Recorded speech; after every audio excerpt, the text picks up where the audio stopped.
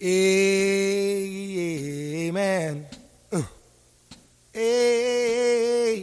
Amen. Amen. Amen. Amen. With the horns now. Amen. With the rhythm now. Hey. Amen. And I would say if there's one thing that's true of us, I'm not like a cultural critic or really smart on these things, but it seems pretty obvious that culturally we are a very fearful people. We are people that are marked by fear. Today there's a lot of people probably buying those staples of a natural disaster: milk, eggs, and bread. Yeah. The building blocks of natural disaster French toast, and that we all have. And fear drives French toast component sales. We understand this. We're actually so fearful, and that's good. When you're like, I might be without power, you should go get food and gas and all that stuff. But my parents are always like, you need to have gas in your car when the revolution comes. You need to be able to get off the mountain. And I'm like, I'm not coming to your house when the revolution comes. But we take for granted even our economic indicators. If you think about how we do economics, they're based in fear. So someone gets on TV and they say such and such thing, and the Dow drops, such and such, so many points, because we're afraid. People with money are afraid that something's going to happen to it. Even it's socially too. It's like everyone in your friend group is dating. You're like, wait a second. Last semester, no one in my friend group was dating, and now everybody's got a boo thing on the side, and I don't. And so what I have to do now is I have to find somebody, even if it's the wrong somebody, and be with them. Or everyone is going to fall conference. But now you're like, no one's going to fall conference. So we are a fearful people. And in this passage tonight, Jesus is talking to some very afraid people. And that's what we'll look at together tonight. Does having a relationship with Jesus have anything to do with our fears, our deep fears? So I'm going to read from Mark chapter 4. And we'll give our attention to it. You can listen along, you can read along, whatever you're comfortable with. Mark writes this in his gospel. He says, "On that day, when evening had come, he," that's Jesus, "said to them, 'Let us go across to the other side.' And leaving the crowd, they took him with them in the boat, just as he was." I like how it says just as he was, maybe he wasn't, carrying something special, sorry. "And other boats were with him. And a great windstorm arose, and the waves were breaking into the boat, so that the boat was already filling. But he was in the stern, asleep on the cushion. And they woke him and said to him, 'Teacher, do you not care that we're perishing?' And he awoke, and he rebuked the wind, and said to the sea, 'Peace, be still.' And the wind ceased, and there was a great calm. And he said to them, 'Why are you so afraid? Have you still no faith?' And they were filled with great fear and said to one another, 'Who then is this, that even the wind and the sea obey him?'" It's God's word, so I'm just going to pray and ask God's blessing on it. Our Father, we thank you that you tell us in your word that perfect love casts out fear. And we are very fearful.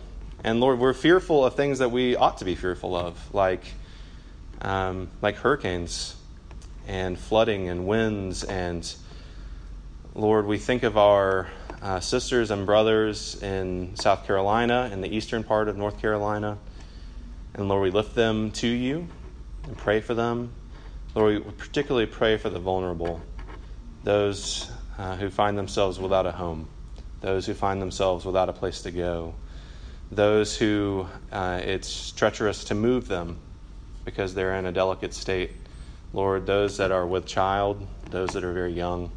Lord, so many that are vulnerable. And you made them all in your image, and you made us all in your image, and you care for them. So, Lord, we just pray and beg that you would protect human life as this comes. Lord, we thank you that we are in a place that's relatively shielded from that. And Lord, though we are in many ways safe from this particular threat here in Boone. Lord, we're very fearful about many things. And so, Jesus, I just ask that you would be with us now, that you would be with your word, that you would be with our hearts, our ears, and that you would give us something that is greater than our fears, namely that we would trust in you. And we pray in your name, Jesus. Amen. So I was reading in the New York Review of Books, as I do. And it was actually the only time I ever read the New York Review of Books. It's not like I get the New York Review of Books. I just like this author, and her name is Marilyn Robinson, and she had an article in the New York Review of Books about fear. And you know how I was saying that fear drives so much in our economy. This isn't like a statement about guns or gun control. It's just, she makes this comment. It says, gun sales stimulate gun sales. You know, people start buying guns because people are afraid there's not going to be guns. She says that's a splendid business model, no doubt about that. But she says this. She says, fear operates as an appetite or an addiction. You can never be safe enough. And Marilyn Robinson is talking about our culture, and she's saying that we have this, as a people, an appetite for safety and sort of an addiction to safety, or the sense that it's kind of like money. Like, you could never have too much money or enough money. We could never be safe enough. And as we go into this passage, that's what the thought that I want to be ringing in our ears as we look at it together is this sense of you can never be safe enough. Because I think if we start to understand that, we will see ourselves in this boat with Jesus. Here's the scene. Jesus has had a long day of teaching. He takes his buddies, the disciples, out in this boat. This is basically like a wooden rowboat / sailboat.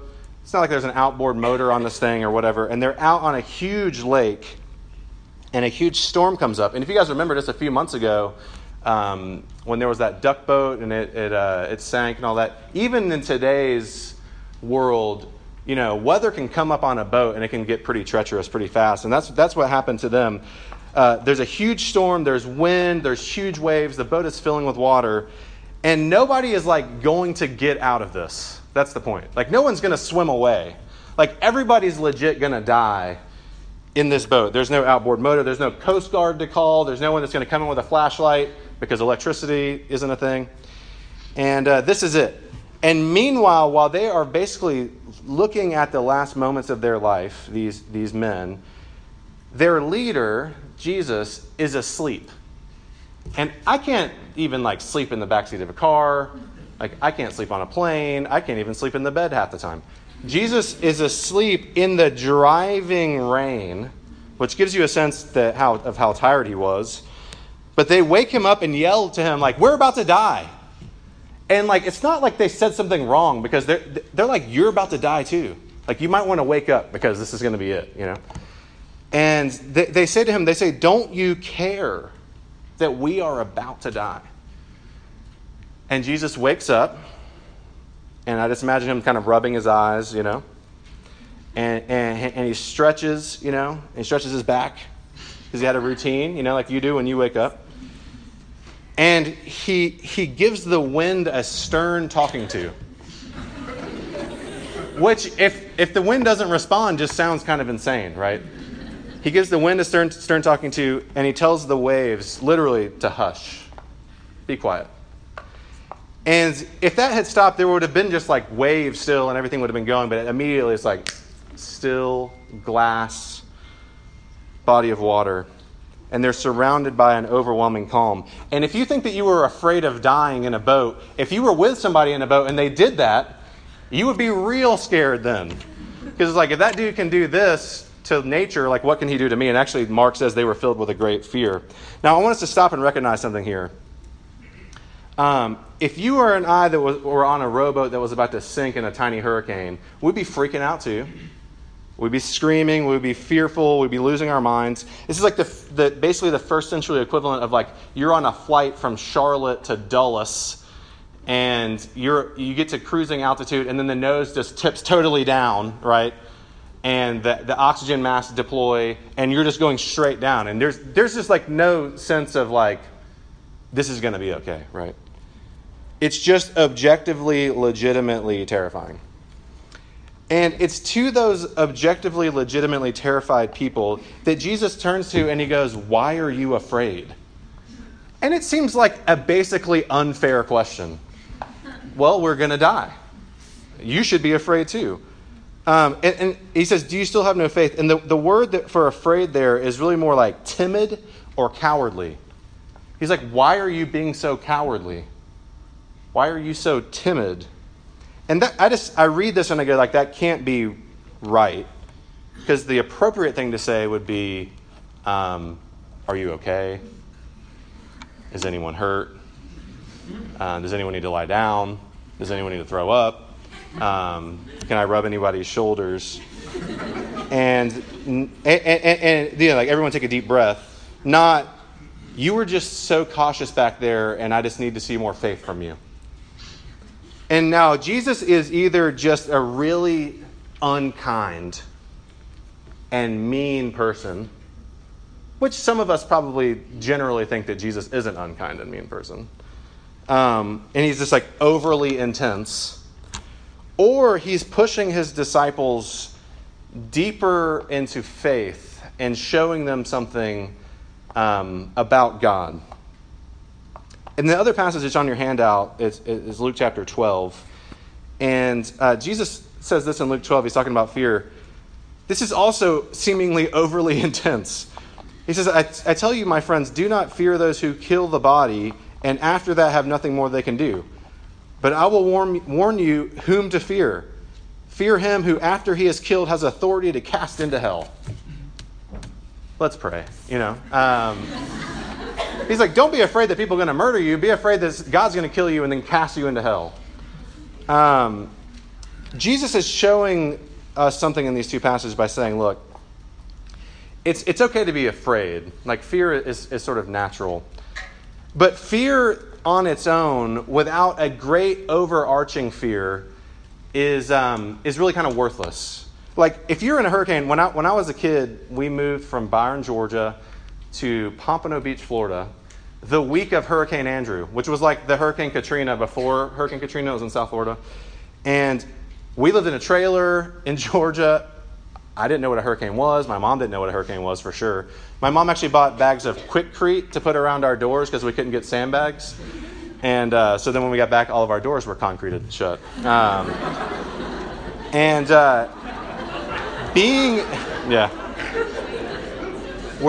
It's just country folks just trying to figure out a hurricane. And a lot of snorting going on. And being in a hurricane will really reprioritize your fears, right? You're like, I was freaked out about talking to that guy, but now I'm in a hurricane. And I legitimately have bigger problems to worry about. That's not to make a funny joke about hurricanes. It's just a reality.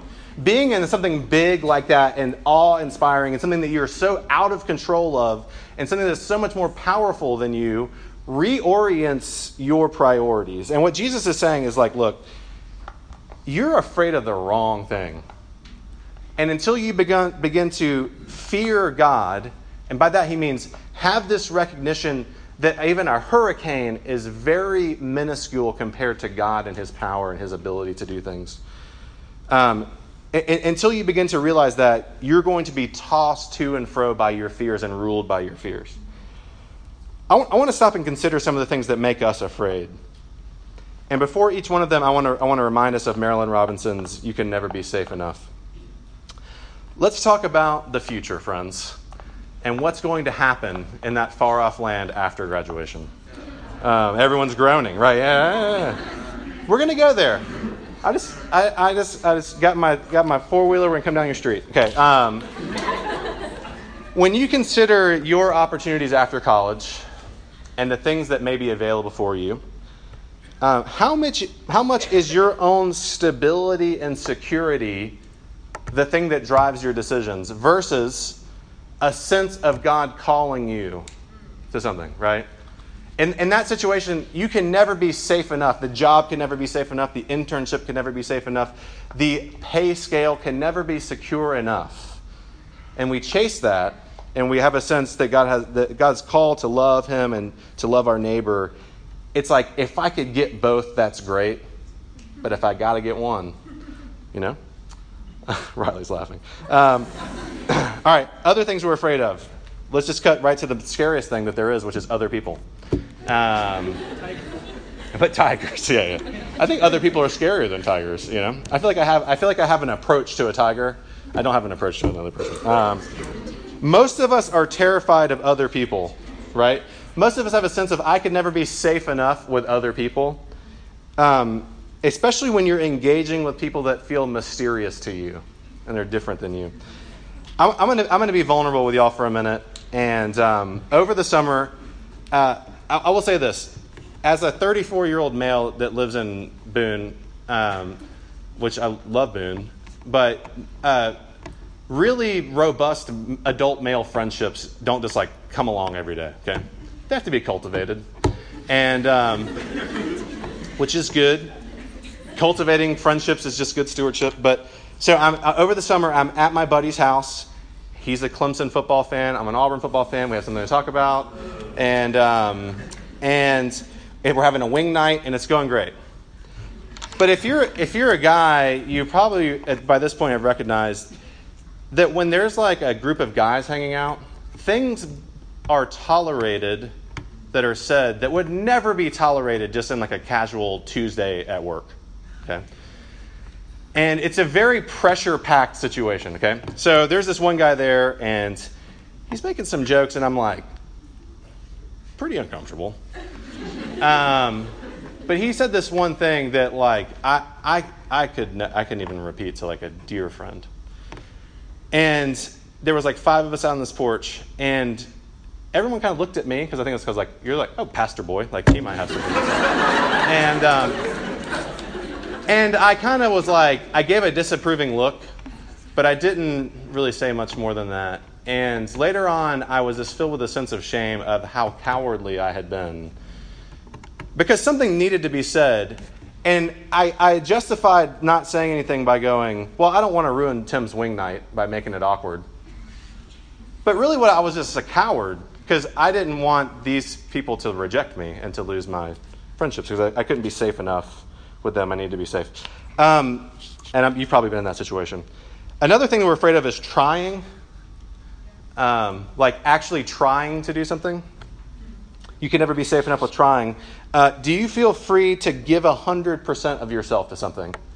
Or do you give about 75% of yourself to something so that if you fail, you can be safe in the sense that I didn't actually give everything I had to that, right? That, my friends, is called self-protecting, okay? And it's terrible. I hear this group of people diminish your gifts on the daily. So like, I can't lead because X, Y, Z. I couldn't like do that Bible study. I couldn't mentor this person. I couldn't take this responsibility. And it's just self-protection. It's just trying to be safe, okay? The 23rd Psalm talks about a person that is led by God who's a shepherd to them. You know, he makes me lie down in green pastures. He leads me beside still waters, all that stuff. And the psalmist says, yeah, even when I walk through the valley of the shadow of death, the really scary place, I won't fear. Like, I don't have to fear because you are with me. There's this sense of safety is not being in a safe environment per se, but being with God in any environment is safe. And that thing that undercuts our fears. My wife took my daughters on a haunted house ride, which I wasn't there, and I'm like, they're 4 and 6. And she just told me afterward, when Georgia came out, she was freaking out, and she had her eyes closed. And Sarah Jane was with her, and she also had her eyes closed. And then Bonnie came out afterward, our 4-year-old, and she was shaking, but she had her eyes open, and she was sitting on her grandpa's lap, and he was holding her, you know? And she had this sense of like, I can go through this thing and have my eyes open because you are with me. And that's basically what Jesus is trying to force his disciples to say, this is really scary. You don't have to be cowards. Like, I'm here with you. Now, the problem here isn't being afraid. Jesus is saying it's being afraid of the wrong thing. Because in the boat facing imminent danger and a strong possibility of death, Jesus was not afraid but was asleep. But Jesus did get scared. Jesus, in fact, at one point was terrified to his core. There was this night before Jesus went to the cross, and he knew that he was about to be betrayed and go to the cross. And he was in this garden, and he wanted his disciples to pray with him, and they kept falling asleep. And he knew that was ahead. And it scared him to the point of psychological and emotional trauma.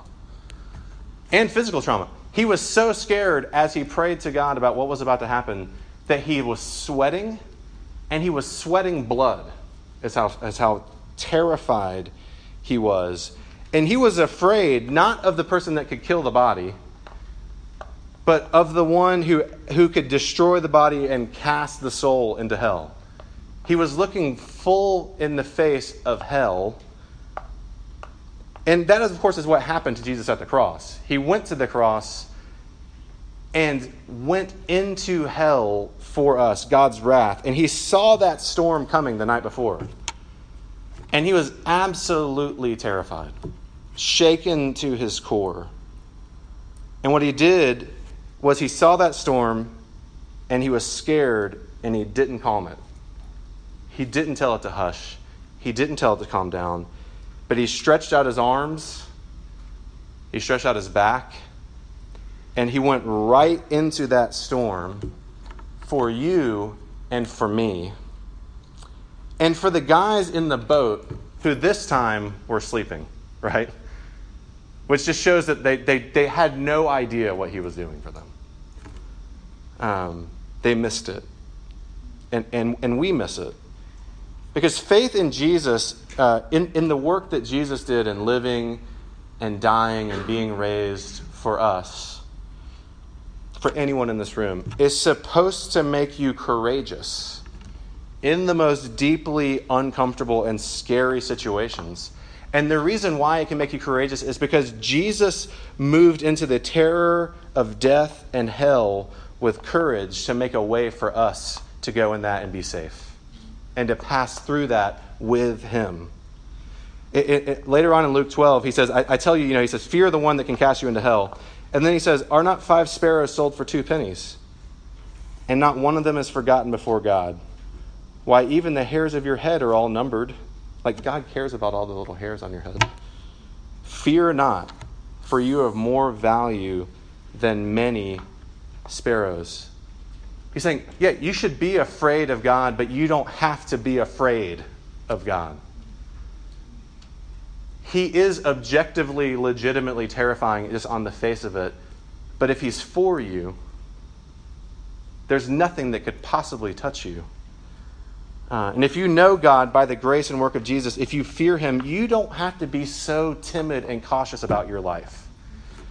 When you're with him, you're safe. And I want to walk back through those fears real quick as we wrap up. But instead of Madeline Robinson's, you can never be safe enough, I want to go with Jesus's, why are you so timid? Okay? And I want this to be like a challenge to you. We good? Madeline Robinson? That's Madeline Robinson. Marilyn Robinson. It actually says Madeline Robinson in my notes, though, so said the right thing. Marilyn Robinson, thank you. I want to go with Jesus' why are you so timid? The future. What waits ahead of you? Why are you so timid about the future? Aren't you more precious? Are your fears and need for safety putting you in a place where you really feel like you are thriving as a person in God's kingdom? Set free to do that thing that God has really called you to do? Why are you so timid about the future? You know you can go, right? And you can go do it, and you can go try, and it's okay. Like, God's more committed to your future than you are. Your best days are never behind you. The best is always to come. All right, other people. Why are you so timid with your friends? Are you so worried about how your friends will perceive you that you have lowered your standards for being a good friend? Your friends need good friends. You need good friends. My pastor always has been saying this a lot lately, like, shallow friendships are just bad stewardship. It's true. You don't have to be afraid of your friends and of your safety. You don't have to be timid. Do you ever speak the truth in love to a friend? Why are you so timid with strangers, with people you don't know that make you uncomfortable? People in communities that make you uncomfortable? What justifications do you use to withhold love from them? Or to withhold giving them the good news of Jesus if you're a Christian? You don't have to be afraid. God's with you. He's for you. What about trying? Why are you so timid to try? You know, if you fail, you're not a failure. If you're in Christ, you're still united to Jesus forever. And he wants you to try. Your identity is not in question. And one I wanted to tack on here. Why are you so timid about just being a Christian? It's like, oh, but I have this doubt. But I have this attraction. I have this struggle. I have this thing in my past. And I just want to tell you, like, those things aren't worth keeping you from Jesus. He's the one who is the fountain of life. The one whose perfect love can set you free from all fear. And you can go to him with those things. Over the summer, I spilled my guts to this counselor. And we were having dinner together. And I didn't expect this was going to happen. But like 3 hours later, we're having cocktails and I'm spilling my guts to this guy. And so I'm with him and my buddy and I'm like, so what do you think? You know, after like 3 hours. And I'm sharing all like my deep fears with him. And he's got a great story. I'll tell you later when it's not on a microphone. But and I was like, what do you think? And he goes, you know, I listened to your story. He was like, I just want to see more. He was like, I just don't know why you're holding back. Like, I don't know you. I just want to see more. He's like, I like you. I like what you got. I need to see some more. And there's a sense that if you know Jesus by faith, that was a deeply loving thing to say from basically a stranger. If you come to have an encounter with Jesus, he's going to take you to this place where you're so anxious and fearful about something. And then you will see him work this impossible solution to it. Where suddenly you're more scared of God and his power than you are of that thing that you were so afraid of. Because he can be scary unless he's for you. And he's going to turn to you and say, see, you're safe. I want to see more. And I just don't know what could set us more free than a God who is for us, that is that powerful to say, I want to see more from you. I love you. I like you. I like what you got. He trusts his work in you, and he loves you and he is for you. So no matter what you're afraid of, Jesus invites you to more. Let's pray. Jesus, thank you for that good news. Thank you that you invite us to trust you in the midst of very scary things. And Lord, I'm aware that there are women and men in this room who have seen very scary things and continue to see them. And Lord, I just ask that you would go with them. That they would have a sense of your presence with them. And that, Lord, that you would draw the best from us. Lord, do that to our hearts. We pray for this weekend coming up. We're grateful for a time without class. And Lord, just pray that you would help us to consider, what does it mean to be safe in Jesus? And we pray in his name. Amen. Everybody say, amen, amen, amen.